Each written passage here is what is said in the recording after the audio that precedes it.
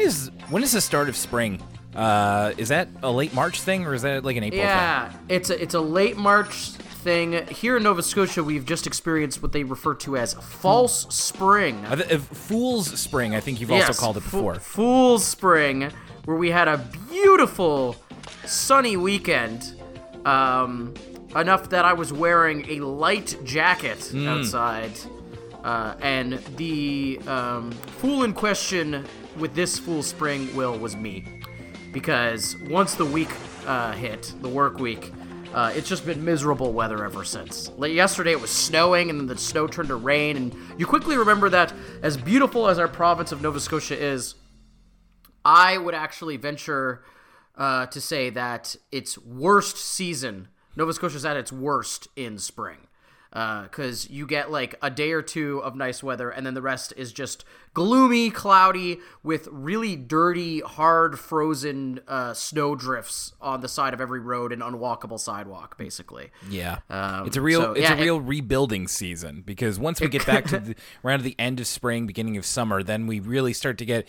Well, then it starts to just get warmer, but there's a lot more. There's a lot more sun, a lot more blue skies.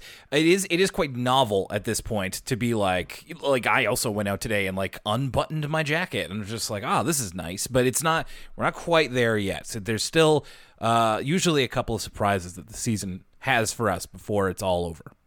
Well, before we get into the episode proper, I think we have to address how wrong we were about Tinseltown's biggest night.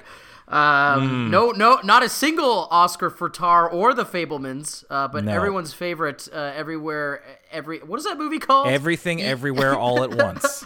Thank you, Will. I saw a pretty good tweet where the guy was like, EO, what kind of movie is this? Is it on Old MacDonald's farm? But yeah, I actually haven't seen that movie yet because I'm a hater. No, just kidding. Well, kind of not kidding.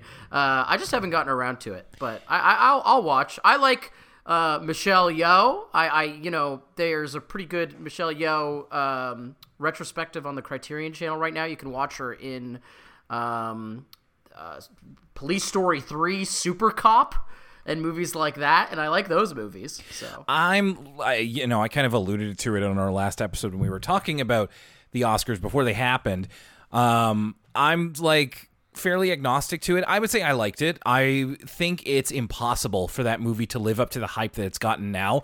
It's very likely that victim of its own success. Very well, kind of. I think that there are definitely people out there who are predestined to like it, as with any other movie, surely. But I kind of thought I was going to be one of those people, and I'm a little bit cooler on it. I like it. I don't think it doesn't deserve any of the awards or anything like that, but certainly I was put out because a lot of my picks did not pan out. In fact, Lucas, of my family, I didn't win my work Oscar pool, and I got the least points of my family. Again, I think I just overthought it, and I didn't realize. So the number one problem I have is that I just don't see a lot of the movies that they nominate, which I think really screws me over every year. So when speaking of tweet, I saw one that kind of laid out what Tar is about, because I haven't seen Tar. I was going by the fact that, like, I don't know, I was trying to use like the previous 5 years of ceremonies and trying to like game the system, but it's, and correct me if I'm wrong here, I'm to understand that Tar is about like an individual who has achieved a high level of success in a field and then has to face consequences. And so by that tweet's logic, it was like, yeah, no wonder nobody picked it for Best Picture because that's not what they're about in Hollywood. So they went the way that I figured they could, but I didn't personally bank on, which is that Everything, Everywhere, All at Once swept a bunch of awards.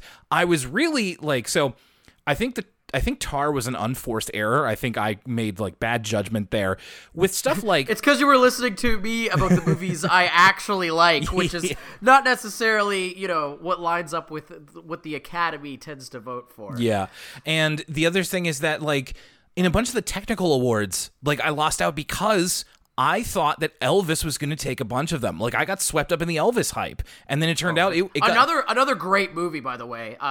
In retrospect, after Elvis didn't win any of those awards, I was like, you know what? that Elvis movie, I hate all those biopics. Like, I hated that Queen movie. And that Elton John movie seems terrible. And, like, I usually hate movies like that. That Elvis movie's great. It's stupid. And it's, like, over the top. And Tom Hanks is doing the craziest accent you've ever heard. He's like, "Oh, Mr. Elvis, you need to wear the Christmas sweater. It'll be very nice for all the children." But all that, those parts equal just a really great sum. Fun time at the movies that Elvis movie was. I would like to see it at some point, and it's funny that you say that. Like, while we were watching the Oscars, my wife and I were watching The Eyes of Tammy Faye on Disney Plus, which was what Jessica Chastain won the Oscar for last year. And that, even though that's not a music biopic, there's still a couple of moments in that movie that goes into like Walk Hard territory, which is like, if you've never seen Walk Hard, the story of Dewey Cox, hilarious movie, one of my favorite comedies. If you watch that, it will ruin biopics for you, especially music biopics. And like, there's a couple of moments in The Eyes of Tammy Faye, which is not really a musical movie. There's a couple songs in it, but it's not really about a musician. That's like basically a scene from Walk Hard, which came out in 2008. And a lot of these like run-of-the-mill biopics still fall into a lot of these traps, which is just like, you're meant to take something seriously, and it's just like, well, actually they did that in the comedy movie and it was funny there, so they've kind of ruined that. So I appreciate a biopic kind of going the other way and just being like ridiculous and not realistic. That's what's that's what interests me about Elvis, and I would like to see it. I just kind of thought that like it would get a bunch of technical awards, but not get anything in like the quote unquote serious categories. But I was totally wrong. I even threw. I thought Fabelmans was going to get way more awards than it did. I threw it a bone with like best score, and I'm like, that's what I think it'll win. But I could see myself being shut out. No, it got 0. So good night for Everything Everywhere. Good night for All Quiet on the Western Front, which. Yeah. Okay. That's another one. Again, I have such a hater mentality, Will. I really got to put this in check because every movie, I love my movies. I love movies, period. Every movie has the possibility to be good. I try not to have too many preconceived notions. But everybody talking about, like, people in my real life have been like, oh, did you see that All Quiet on the Western Front movie? And I was like, I guarantee you it's not as good as the one from the 50s. Right. I was like, or the 30s? What is that first movie from? Whatever the old one's from, I'm like, that one's probably better, by the way. Well, I just love, I love classic cinema. Yeah. You know what I mean? And I'm like, this new one's on Netflix, So that's my hater mentality. I was thinking about this, like, Everything Everywhere. I'm glad everyone's having their fun. I'm glad a movie with kung fu fighting is winning an Oscar. I love my kung fu fighting. But, you got to understand, this might sound weird to people because we talk about baby shows on our baby show podcast. But kind of outside of talking about Arthur, the kind of stuff I like to watch in my personal time, like I have tickets to see this movie called Pacifiction this weekend. Oh, yeah, I saw you tweeting about that. Yeah, it's like a 3-hour art film about like a French diplomat, and apparently it's like notoriously boring, and I'm gonna go see it by myself in a room full of old people. So you have to understand that's more my speed. Something that's like a hyperkinetic Rick and Morty adjacent kind of thrill ride, not really my cup of tea. So that's where my haterdom comes from. I'm sure it's a great movie, and I'm glad you guys are all having a good time. I think it's worth a watch. I also like, take it from me, like I would not refer to it as Rick and Morty adjacent. I think that's okay. I trust your opinion. No, I don't think so. I think that's its online fandom kind of inflating it, and it's a sizable fandom. A lot of people really love that movie. I just think I liked it. I thought it was pretty good, but I wouldn't go farther than that. Didn't really affect me as much as other movies have. And like I was saying after it was done, and I tweeted this. Now I know what it's like to be the people in 2003, I think it was 2004, maybe, who didn't really care for Return of the King. And it's just like, I was living that year, dude. I was like, Return of the King, it's everything. It's the best. And I love the Lord of the Rings movies, but those people out there, and it's a little bit different because Return of the King, hilariously, was not even nominated in any of the acting categories, which is just like, okay, fine. Like, I can understand that. But it did absolutely sweep that year. And I bet if you were not a fan of the whole Lord of the Rings thing, that probably irritated the crap out of you. So now I see it from the other side. And Everything Everywhere winning doesn't irritate me, but it's just like, I'm not in the in-group. So it's just like, I'm just on the outside looking in. This is an interesting thought experiment because I pulled up the 2004 Oscars, and this is back when it's different now because they nominate 10 movies instead of 5. Yeah. And this was a great, like we said last pod, great year of 10 movies, like 10 great movies. Of these 5, I feel like the one that has stood the test of time the most is probably Return of the King. Looking at this list of 5 movies, even though people do say that they were like awarding the whole series that Oscar, you know what I mean? Yeah. But I'll tell you what, what's another really good movie on this list is Master and Commander: The Far Side of the World, Will. Woo! What a picture! Mwah! What a good movie that is. That's another one I'm gonna have to check out at some point. I've seen it's aged like fine wine, Will. You think it's like early 2000s? I bet the CGI doesn't look good. Blah blah blah blah blah. No, Will. That movie is like edge of your seat, a raucous good time. But if you're a fan, like I imagine if you're like a real cinema head in 2004 and you're seeing Peter Jackson get Best Director over the guy who directed City of God, that's got to stick in your craw a little bit.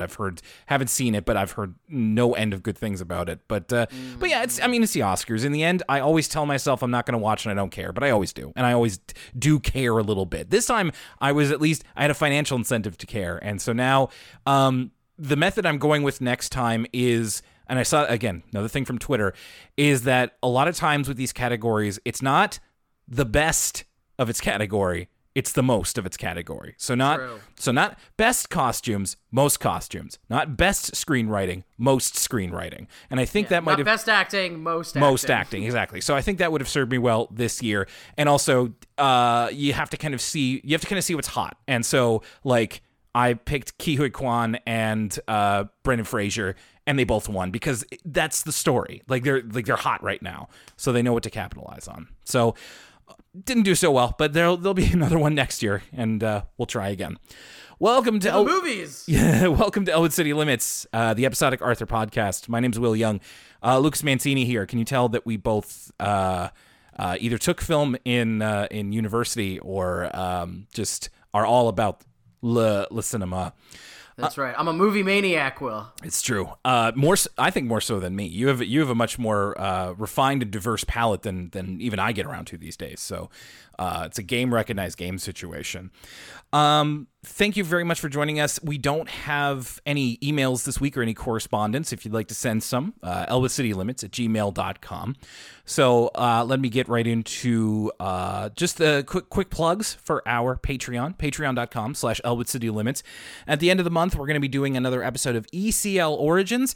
This one, well, I'll mention what it's going to be about later on this month, but we also have a new episode for patrons of For the Kids, a PBS Kids podcast talking about Xavier Riddle and the Secret Museum. That goes up there with over 50 episodes of For the Kids, as well as our other episodes of ECL Origins and all the other bonus audio and video content that is available there.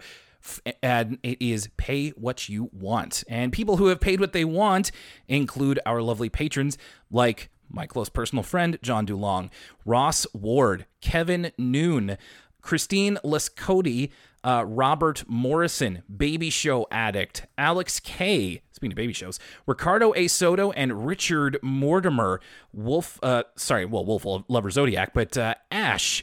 We also have Cecil Robinson and Alonso Espinoza, and we have Cyril De La Rosa and Matt Osborne, among many others, over at patreon.com/Elwood City Limits. Like I said last week, I think this is one that people have been waiting for us to talk about, and it's certainly an interesting title to start off with, which is The Last Tough Customer. And Lucas, we're not that I ever thought that we were, but we just, the Arthur lore continues to deepen with this cold open. The stories that we can still tell, it's and it took me on the ride. I didn't know where we were going with this until, the final couple of seconds of this cold open, because It's all about these two young bullies who are teasing a little girl in a sandbox for having, they call her Muffin Head because her hair, she's got this red hair that is piled very high. And so they make fun of her hair. They destroy her sandcastle. They're bullies being mean. And then to describe the look of one of these bullies, this isn't for you, Will. This is for the audience at home. The bully with the toque looks exactly like guys who are way into the band Title Fight. You brought up Title Fight a couple of times over the years, so I'll take your word for it.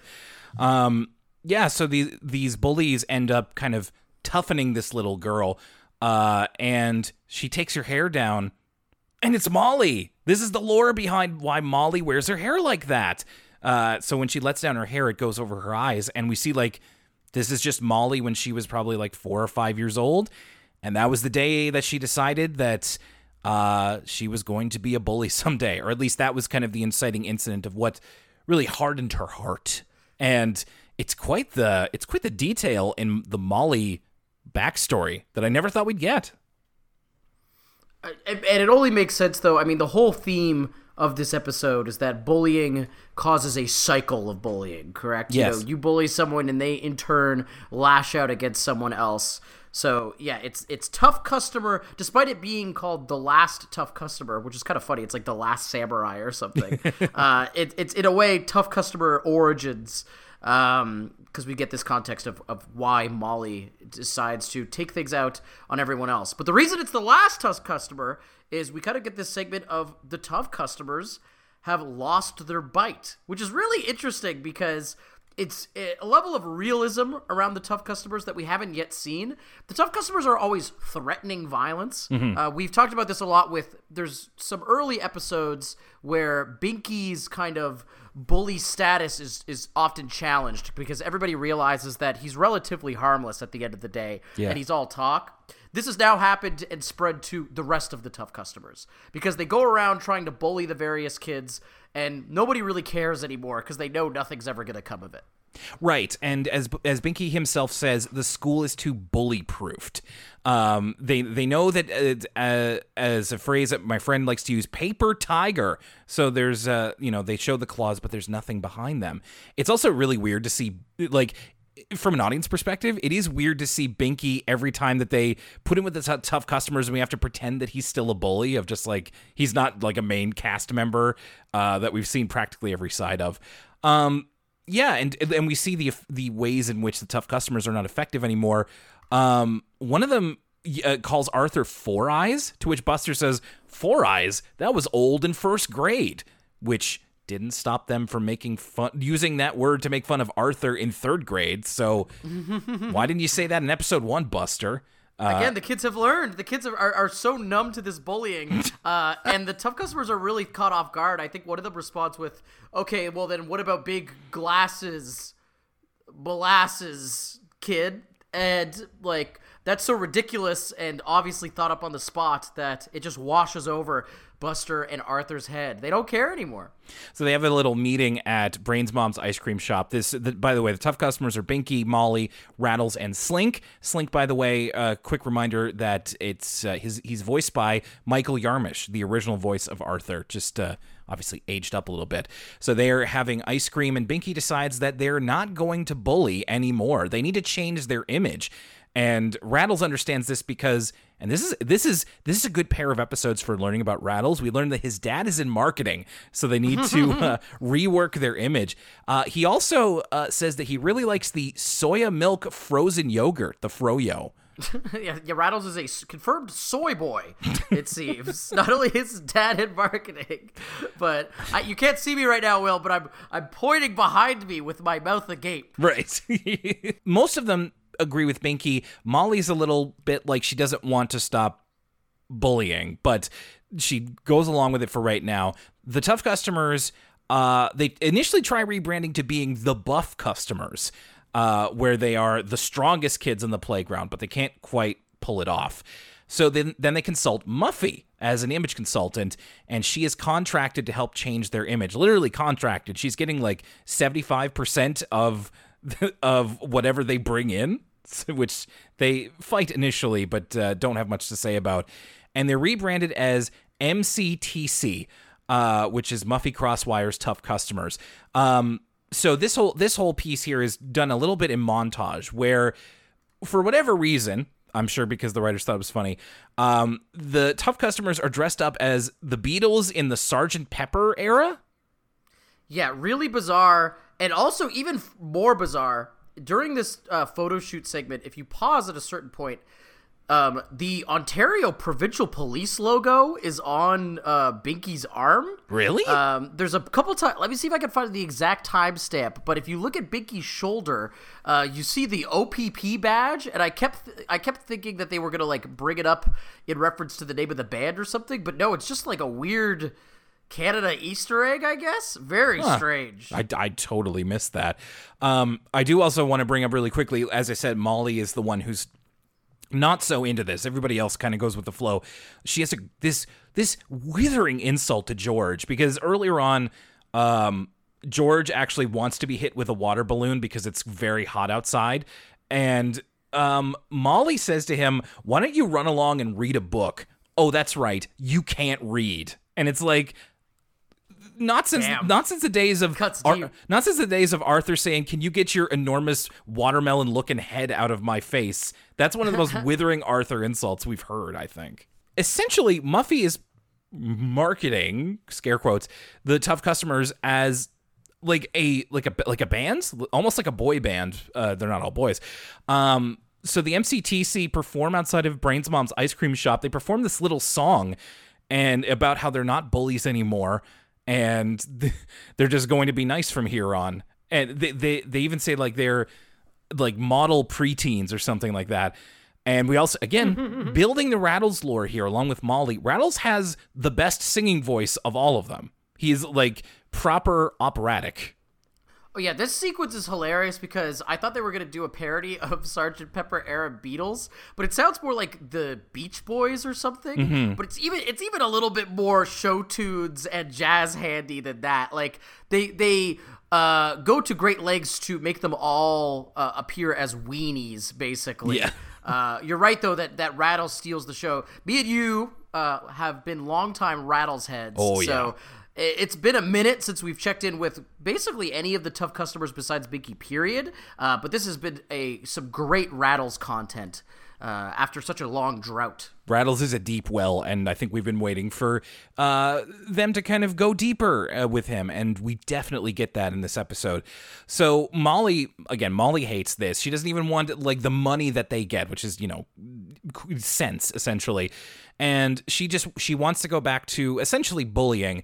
And she even says like she wants to go back to the original Tough Customers because she wants respect, and that is why that's the underlying motivation for why she's part of them in the first place, is that she wants respect. And you can kind of go back to the cold open and see that's where it all came from.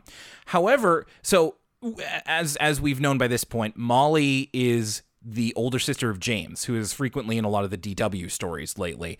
So she and James go home. When they're on the way home, they stop at a playground so that James can use a water fountain, and he like pushes a little girl out of the way and acts like a bully to her. And this is where Molly realizes that, as you said, she is perpetuating the cycle. And when she asks James why he did that, James says, "Because you did it." And it's a children's show, so it's quite obvious, but it is a good message to impart. It's mirroring Molly's own experience with bullying. You see this little girl go up to the same part of the playground that Molly hid by and like cried when she was little, and kind of internalized that experience. So she asks James to apologize to the little girl, and then to model that behavior, because he's like, "Well, you don't apologize. Are you going to apologize to everybody you've bullied?" And Molly does. We see this montage where she sends kind of a form letter to a lot of the main cast and apologizes to everybody that she's bullied in the past. And we get the line where in the letter she says, "I don't just want to be respected, I want to be liked too." So this seems to be a really, we're not just learning a lot about Molly, but this is a big shift in the way that probably she's going to be used from here on, I imagine. Well, I wonder, right? That's always the big question. Some of these big change episodes, they've stuck. Remember we thought that DW might say goodbye to Nadine? Yeah, that's true. Oh, that's true. Some of them, and then some of them don't stick because the kids have to stay in 3rd grade forever. So it's always interesting. Is this going to be a Toady? Is this going to be a Nadine? Or is this actually going to kind of stay? This change is going to remain. And I kind of doubt it because we leave with the tough customers becoming tough customers of a different ilk. The tough consumers. The tough consumers, that's right. They are kind of like the Better Business Bureau. They're enforcing honest business practices. And we see this in practice, no pun intended, with them rightfully harassing the manager of the local Chicken Licken for not paying their employees well enough. Well, so, I mean, it is funny to see, like, the little leftists come out of nowhere, but it's not the manager, it's just, like, somebody who's getting Chicken Licken, I think. And oh, no. This is at the episode ends where it's like they've sanded off their edges, they're now the tough consumers. So Molly, like, there's a guy coming out of Chicken Licken, and Molly alerts him to how that store underpays its employees. And then she starts going into, like, the fat content of the chicken of just, like, okay, so we went from, like leftist talking about unfair capitalistic practices into, like, now we're going into, like, veganism, and it's just like all right, it's they're kids. They don't know nuance yet. Their brain hasn't developed. So yeah, stop harassing me while I'm trying to get my delicious Chicken Licken. Thank you very much. I know it's not a good tactic, but you have to learn that at some point. You have to make mistakes in order to get there. So it seems they're on the right track, but like you said, I'm not certain this is really going to stick. But I would like to be surprised. We'll see. And now a word from us kids.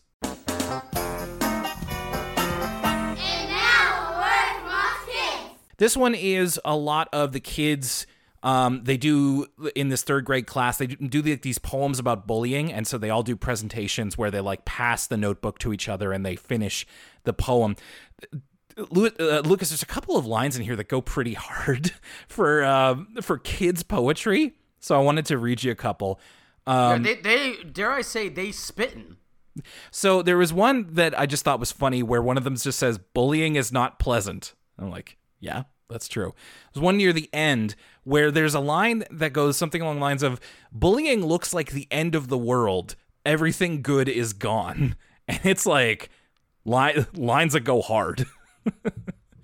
And there is my favorite one was somewhere in the middle of the segment where you have this little kid, 3rd grade. He's probably like eight around that. And he says, and I'll try to affect his speech here. Bullying is a chain that goes on. To break the chain, you need to let it fall off.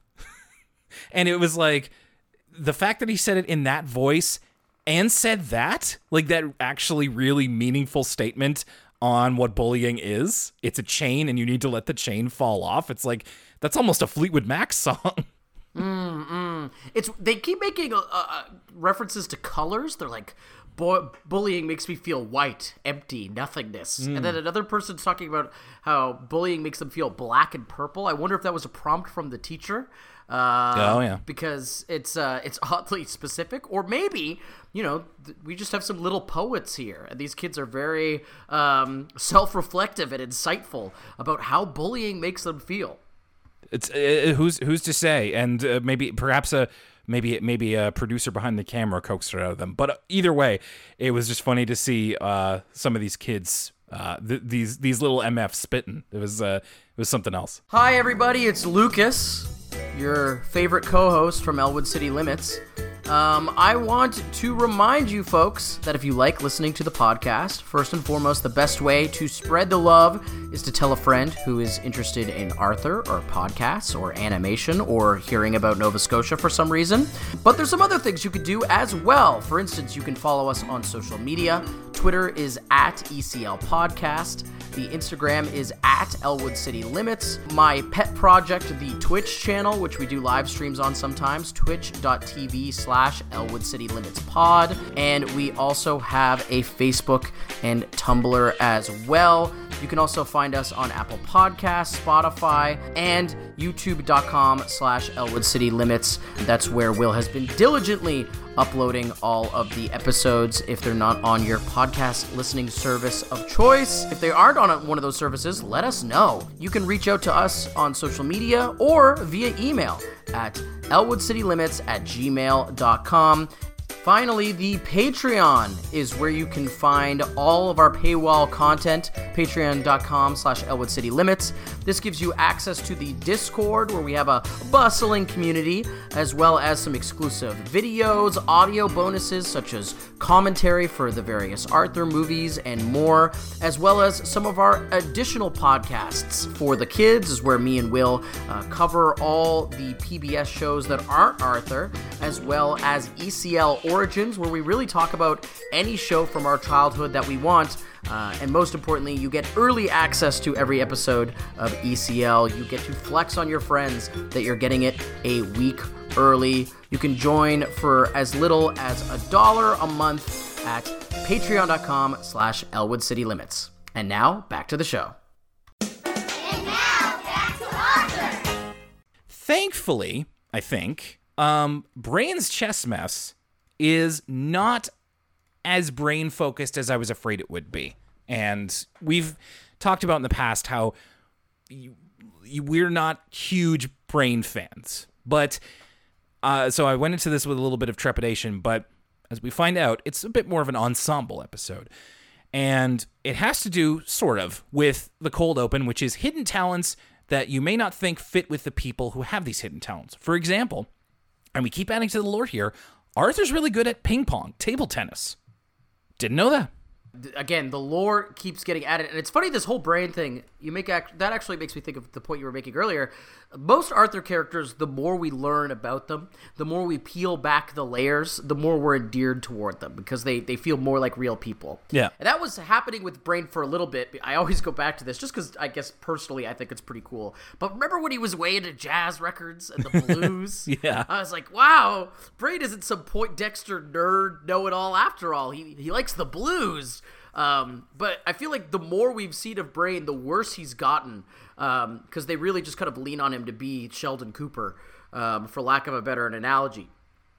But you're right. Yeah. He's not so much like that this time, and we start with this cold open with, everybody, again, Molly, in a way, is telling different people things we might not know about them, and some of the other characters are showing off their hidden traits as well. Arthur brings up here that Binky is a skilled dancer, which we did know. Molly's apparently very good at giving advice, in which she gives a couple of characters advice, including Pal. She tells Pal to stop chasing cars in a very zen manner. And the cold open ends with DW showing Arthur her hidden talent, which is being nice. Ho, ho, ho, ho. And her being nice actually freaks Arthur out. We are talking about, obviously, chess in this episode. Brain is he needs to get his reps in with chess. We see him losing a chess match to this other girl around his age, who we don't get her real name, but the name she goes by in this chess competition is Los Dedos, which means the fingers, because she has these long fingernails that she drums, and it apparently is like a psych out technique when she's playing chess. And she's very in Brain's face. She beats him in chess, and then she's like, I thought you were better than this, but I guess, you're just a loser, sort of thing. So Brain needs to be able to practice, and he starts a chess club at school. However, when he enlists kids to join chess club, a lot of them either don't really like playing the game by the rules or don't even really know how to play. Lucas, what has your experience been with the game of chess? Well, it's funny because poor Brain was born in the wrong generation. Had he been around for the advent of chess.com and its popularity, he would have no shortage of opponents. It's funny. I joined chess club when I was a little kid because when I was a little kid, I thought being a nerd was cool and I really wanted to be a nerd. Okay. And so I tried to do all the stereotypical nerd stuff. But my attention span was too short to stick with it. So I went to one chess club thing and I forfeited all my games because I got bored. Right. But these days listen, I'm not going to say I am good at chess. I have not actually used chess.com, but I have a nice little wood chess set that I break out every once in a while amongst friends. And when playing people who are the same skill level as I, which is to say, not much, I have a ton of fun. I love playing chess. I wish I was a little bit better at it. I don't know any kind of maneuvers, whenever people are talking about different gambits or whatever. Yeah. I don't know a lot about like chess theory or about what you're supposed to do per se, but in terms of thinking things through and being a reactive Z level chess player, I have a lot of fun with it when I do play. So this sounds like you and me should probably play it sometime, because I'm also not very good at chess. I also joined a chess club. I think it was in grade 8, where I was just beginning to play chess. I wanted to get a little better at it, and just found out I'm terrible. And also, I also do find it kind of boring. With long-term strategic games like that, I'm really not very good at them. I'm not good at strategy games, really. I did have chess on my Windows 98 as part of the robust game suite that level of Windows had, and I played it a bunch on the computer, and I have internalized the rules, so I know how to play it. But like you, Lucas, I'm not really very good at it, so I don't have a lot of opportunity to play. Maybe that's something, if we ever do like an in-person stream again, we should play a game of chess, or like even if we do another stream, that would be dope. We should find a way. We should find a way to play online so that we can show everybody when we play. Yeah, we could do that via chess.com. That's a great idea, Will. Okay, you heard it here first, folks. The next ECL Twitch stream, me and Will are gonna play chess. A real battle of the minds. I can't wait. That's great. We'll determine who is the best chess master. So yeah, we see it's like Binky, Brain, Binky, Buster, Fern, and George. And Fern and George don't really play to win. They just kind of play to be nice. And Binky and Buster barely understand what's going on. So Brain isn't really able to get his reps in. He plays against Mrs. McGrady, but she has to go and make lunch. And as he strolls by, we find out that Rattles actually knows quite a bit about chess. In fact, he's something of a prodigy, but he just doesn't really have any interest in joining the club.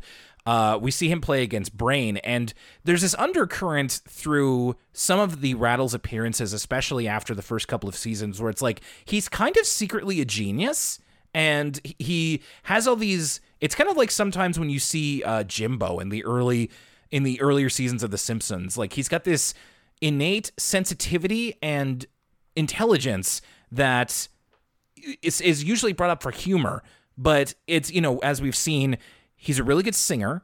He has a fairly good vocabulary for his age, and as we see here, he's able to beat the Brain in chess quite handily. Like, he can even visualize it. Like, as Brain tries to make his move, he's like, "That's mate in 3. That's mate in 4." And he's just kind of a savant in a lot of areas, which is interesting. I really like that we're kind of, again, using more of Rattles as a character. Brain is desperate to learn more from somebody like Rattles, who is a lot better at him. But again, Rattles isn't really interested. There's this scene where Brain is literally chasing after him and like trying to bribe him, where he's like, "I'll give you free ice cream from my mom's ice cream store for a month." And Rattles is like, "No, it's like dairy makes me gassy." Or my favorite one was, "I'll do your homework for you and deprive me of my education." Rattles is great. Like, I'm so glad that this ends up as much being a focus episode for him as it does for Brain. A secret Rattles episode. It's as if someone heard our prayers, Will, and I could not think of a better present of like, gosh, we gotta watch this Brain episode, and it's secretly a Rattles episode for those ECL boys. So what happens is that Los Dedos comes back to taunt Brain, and Brain ends up challenging her for like the junior college championship. It's something like that, on behalf of Rattles. So Rattles ends up taking on the challenge, and he also takes the opportunity to whip the chess club into shape. He literally like has them, he's got the pointer, and it's almost like a drill sergeant thing. So he instills in Fern and George the desire to win, not just to cooperate. With Binky and Buster, he gives up on them entirely, so he employs them as distractions for if he gets distracted during the chess game, he'll be able to play through it. And so him and Brain get in a bunch of reps, a bunch of games together. He also...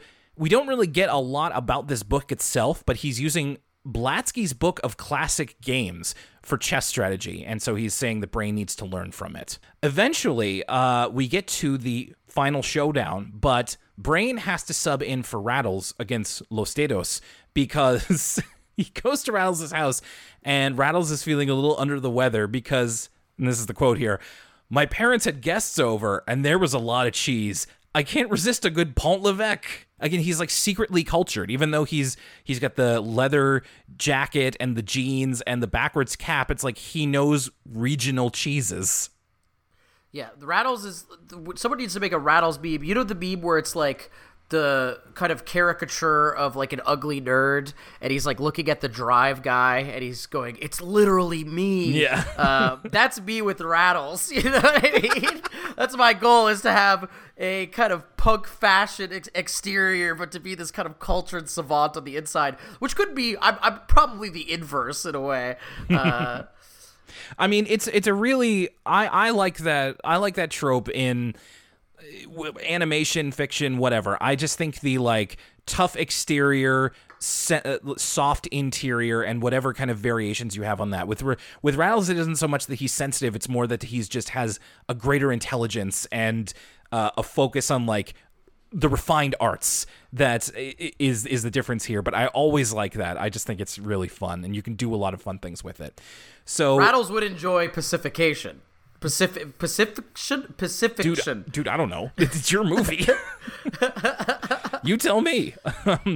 So Brain has to sub in for Rattles, and he wins. So he has been practicing a lot with Rattles, and it turns out that the practice sessions have been paying off. And Rattles also encourages him at one point to not stick to Blatsky's book of classic games if he like does a move that works, sort of thing. So, and we see Rattles sneak in to watch the final match because he wasn't really that sick. It was an opportunity for Brain to let go of the training wheels and to actually strike out on his own, and it works.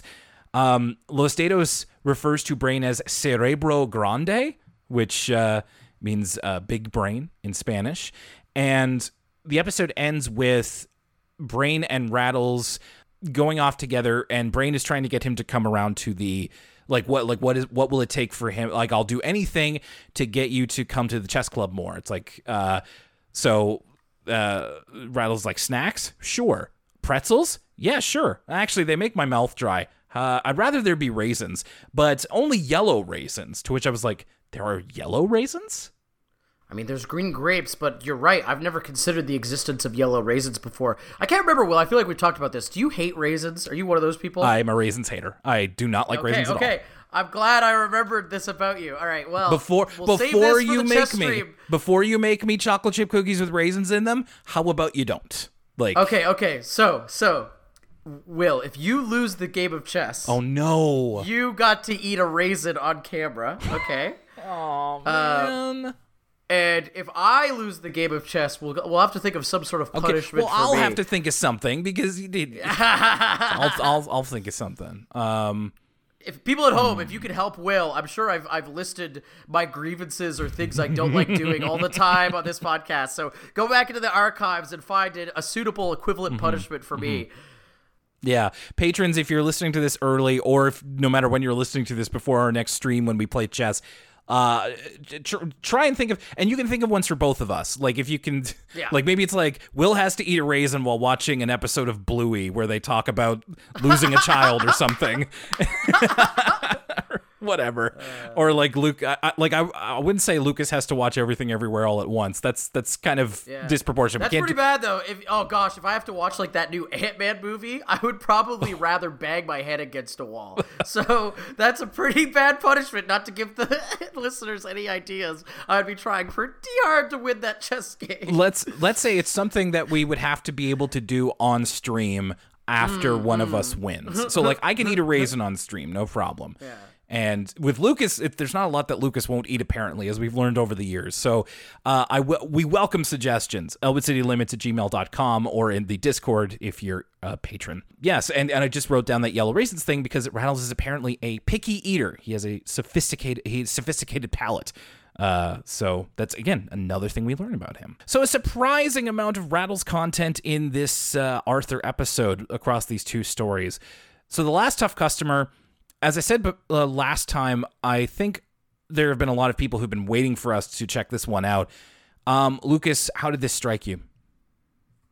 I loved this episode. I as this season continues, I'm feeling better and better about the Flash era, because if the writing stays this strong and they keep surprising us, that's what I like about this episode. Is it felt new, different. It felt like the Arthur world got bigger, but it also felt like it got bigger in a way that made sense. Like with Bud's arrival, it felt like they were just adding stuff for the sake of adding stuff, and it made the world feel bigger but less cohesive. It felt like people who weren't writing the show at the beginning were adding things later on. This actually feels very true to Molly's character. I think it rings true for the fact that, we've talked about this, that the tough customers have been around so much and they've never actually beaten anyone up ever. It makes the Arthur characters feel like they're getting older and smarter, that they've had that realization as well, and that they just don't care anymore.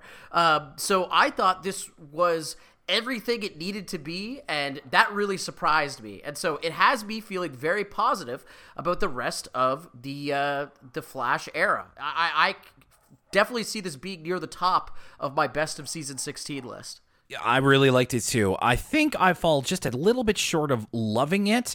I feel like a lot of things happened in it, and the overall point of it felt a little bit less focused, but really, I think it was very strong, and it gave me something that I think we still would like to see more of, and that's focus on the tough customers and Molly especially. Molly, I think we just think is a character who's really cool, and now we could say is a really well fleshed out character for this show as well. I was really impressed with the way that it used flashback. Like, it felt like a way in which the show doesn't usually do these sorts of things, and in a good way. I thought that was really, really cool way to explain how bullying affected Molly in a way that, with the Word From Us Kids segment, it's very much like, bullying is bad, don't bully. And it's just like, well, okay. It's the kind of messaging that can only be so effective. But this gives you an idea of, now granted, this isn't over a lifetime, but we are able to use an older character to illustrate these are the effects of bullying in a way that I think everybody can pick up on, but is also it doesn't super duper hit you over the face with it. And the kind of packaging around it of the tough customers trying to rebrand is fun. I think that you can do a lot of more carefree stories with them, or not carefree, that's not the word I'm looking for, but you can do a lot more out there stories with them because they're not regulars. So you're not necessarily, except for Binky, but with somebody like Rattles and Slink and Molly to a degree, it's just you can kind of have a bit more fun with them because they're not going to be here every week. But in doing so, we also find out a little bit more about them. And even though Rattles is kind of meant to be a little bit more of a shallow comedic character, it's still fun to add these little deep parts to him that are still meant to be laughed at, but it's appreciated all the same. So yeah, I think this was really good, and a very strong in both the way that Arthur normally is, and also going a little bit outside the box in how Arthur normally tells a story. I was also surprised. I wouldn't say that this is on the same level, but I liked Brain's chess mess as well, and didn't really expect to say that. Again, I think a lot of that is helped by the focus on Rattles, who is an underrated character on the show, and underrated in terms of I think who we would say are our favorite characters, but we love when Rattles shows up. We're smiling and laughing. He's a funny character, and this was used in a really interesting way. So it was made to offset Brain. Again, kind of putting Brain on the back foot a little bit, where it's just he's not a know-it-all. He needs somebody else's help. And that helps to make him a little bit more endearing. And it gave me good memories of playing chess in school and around the age where I discovered exactly what chess was, which would have been around Brain and Rattles' age. So yeah, I there wasn't a whole lot to talk about in it. It's pretty straightforward, but I liked it. I thought this was a pretty easy watch. Yeah, I think I'm a little colder on it than you. I agree that I'm here for more Rattles content. I hope we see more from Rattles. And I think chess is as good of a kind of plot device as any. we've had quite a few episodes that are like a character gets a new hobby and learns how to be better at it in a competitive sense and is trained by another character. So I did kind of check out a little bit as Rattles was training the brain because it felt a little samey. But that's really nitpicking. It's a perfectly serviceable, entertaining episode. And I think it is kind of the cherry on top to the seminal episode that The Last Tough Customer is. Yeah, and it does feel a little bit less. I don't think that innately it's able to stand up to what The Last Tough Customer is, but that's okay. It's a bit more of a fun, frivolous episode, and I don't say frivolous in a bad way. It's just it's more meant to be enjoyed and then not necessarily looked deeper into, unless we're reaching back for more Rattles lore, which I'm always interested in. Like I said, very lore-heavy episode of Arthur, and happy to have covered it. And I hope that y'all out there enjoyed listening as well. Thank you very much for joining us for this episode. Of course, patrons can expect at the end of the month, we're going to have our new episode on ECL Origins. I keep teasing it, and I'm going to keep doing so. And there's not much more to say other than really excited to find out more about sticking around in our ECL Origins format, which is a little bit more off the cuff. Like if you haven't listened to the preview of ECL Origins that we have on the free feed, it's pretty much us going through our memories of a show. I do a little bit of background research, but not a whole lot. And then we find out if it's really as good as we remember it. And I don't want to lay out my cards too much here, but I will just say that I'm really excited to see what you think of sticking around these days, Lucas, and also to also bring a little bit more attention to it. I think that a lot of our listeners would really enjoy this show, and if you listen to us talk about it in the podcast in a couple of weeks, I hope that you can join us in enjoying it. It's true. It's been one that we've been talking about for years and years if you've been listening to ECL, so stay tuned to hear our sticking around thoughts. And on the next episode of ECL, we will be talking about baseball blues and Brain's biggest blunder. A lot of B's going on in that one. So we'll have to see. Again, World Baseball Classic, Will, is going on right now. I don't expect you to know anything about that. No. But it's the only it's really, really weird. Wait, World Baseball Classic teams. We have a little extra time today, so I can bring this up. Yeah, sure. It's one of the only times you can see like here's the countries that are competing in the World Baseball Classic, okay? It's a real strange mishmash. Okay. Let's see. What's today's 2023? Okay. We have Australia, Oh, did you not? No. I'm sorry. I'm reacting to something else. Okay. Please. I was like, wow, you really are blown away by the World Baseball Classic. No, I'm sorry. You're like, wow, China and Chinese Taipei versus Italy and Japan. Who would have thunk it? No, Israel for real? No, I'll. You know what, Lucas, you go ahead and I'll talk about it after. You gotta leave this in. No, I am. So anyway. Go ahead. The World Baseball Classic, listen, if you care about nothing else except for the outfits, all of the country jerseys for the World Baseball Classic are drip. Well, some are drip. The Great Britain one is hideous. But my goodness, is the Korea outfit so sick. And of course, I'm rooting for my team Italia to win the World Baseball Classic, even though it's highly unlikely, of course, when you're facing off against the Colombians and the Puerto Ricans, who are the Dominicans, baseball phenoms. Anyway, Will, what is the news, the shocking news? So this won't be news by the time even our patrons hear it, but this literally came across as I had Twitter open. So, Lucas, you and I are wrestling fans. We're. Oh no! I saw this. I was while you were talking about the episodes next week. I was pulling this up. That's right. Forbidden Door in Toronto, and I am not liquid right now. I do not have the scratch to go. So I'm going to be in Toronto 2 months. Like I'm going to Toronto next month to go see Impact Wrestling, which I'm excited for. But it's just like, if I'd waited, then I'd be like, oh, I'm going to go to Toronto to see Forbidden Door, dude. So it's like, I'm not disappointed to go to Impact, but I'm also like, oh man. And like, especially like, that's going to be my trip this year, essentially. And it's just like, oh, so close. So I'm going to have to tell my friends about it. Maybe they'll be able to go in my stead. So sorry, I kind of reacted there. So, World Baseball Classic.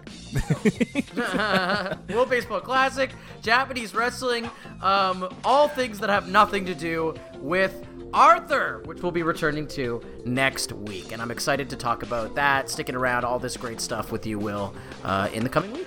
Me too. All right, thanks again for joining us for this episode of Elwood City Limits. I'm Will Young, and for Lucas Mancini. And customers, check please. You're right, there is a literal check please in this one. Well done. We'll see you next time. The pudding is free. Go get your own. There's a lot of good ones this week. All right, bye, everybody.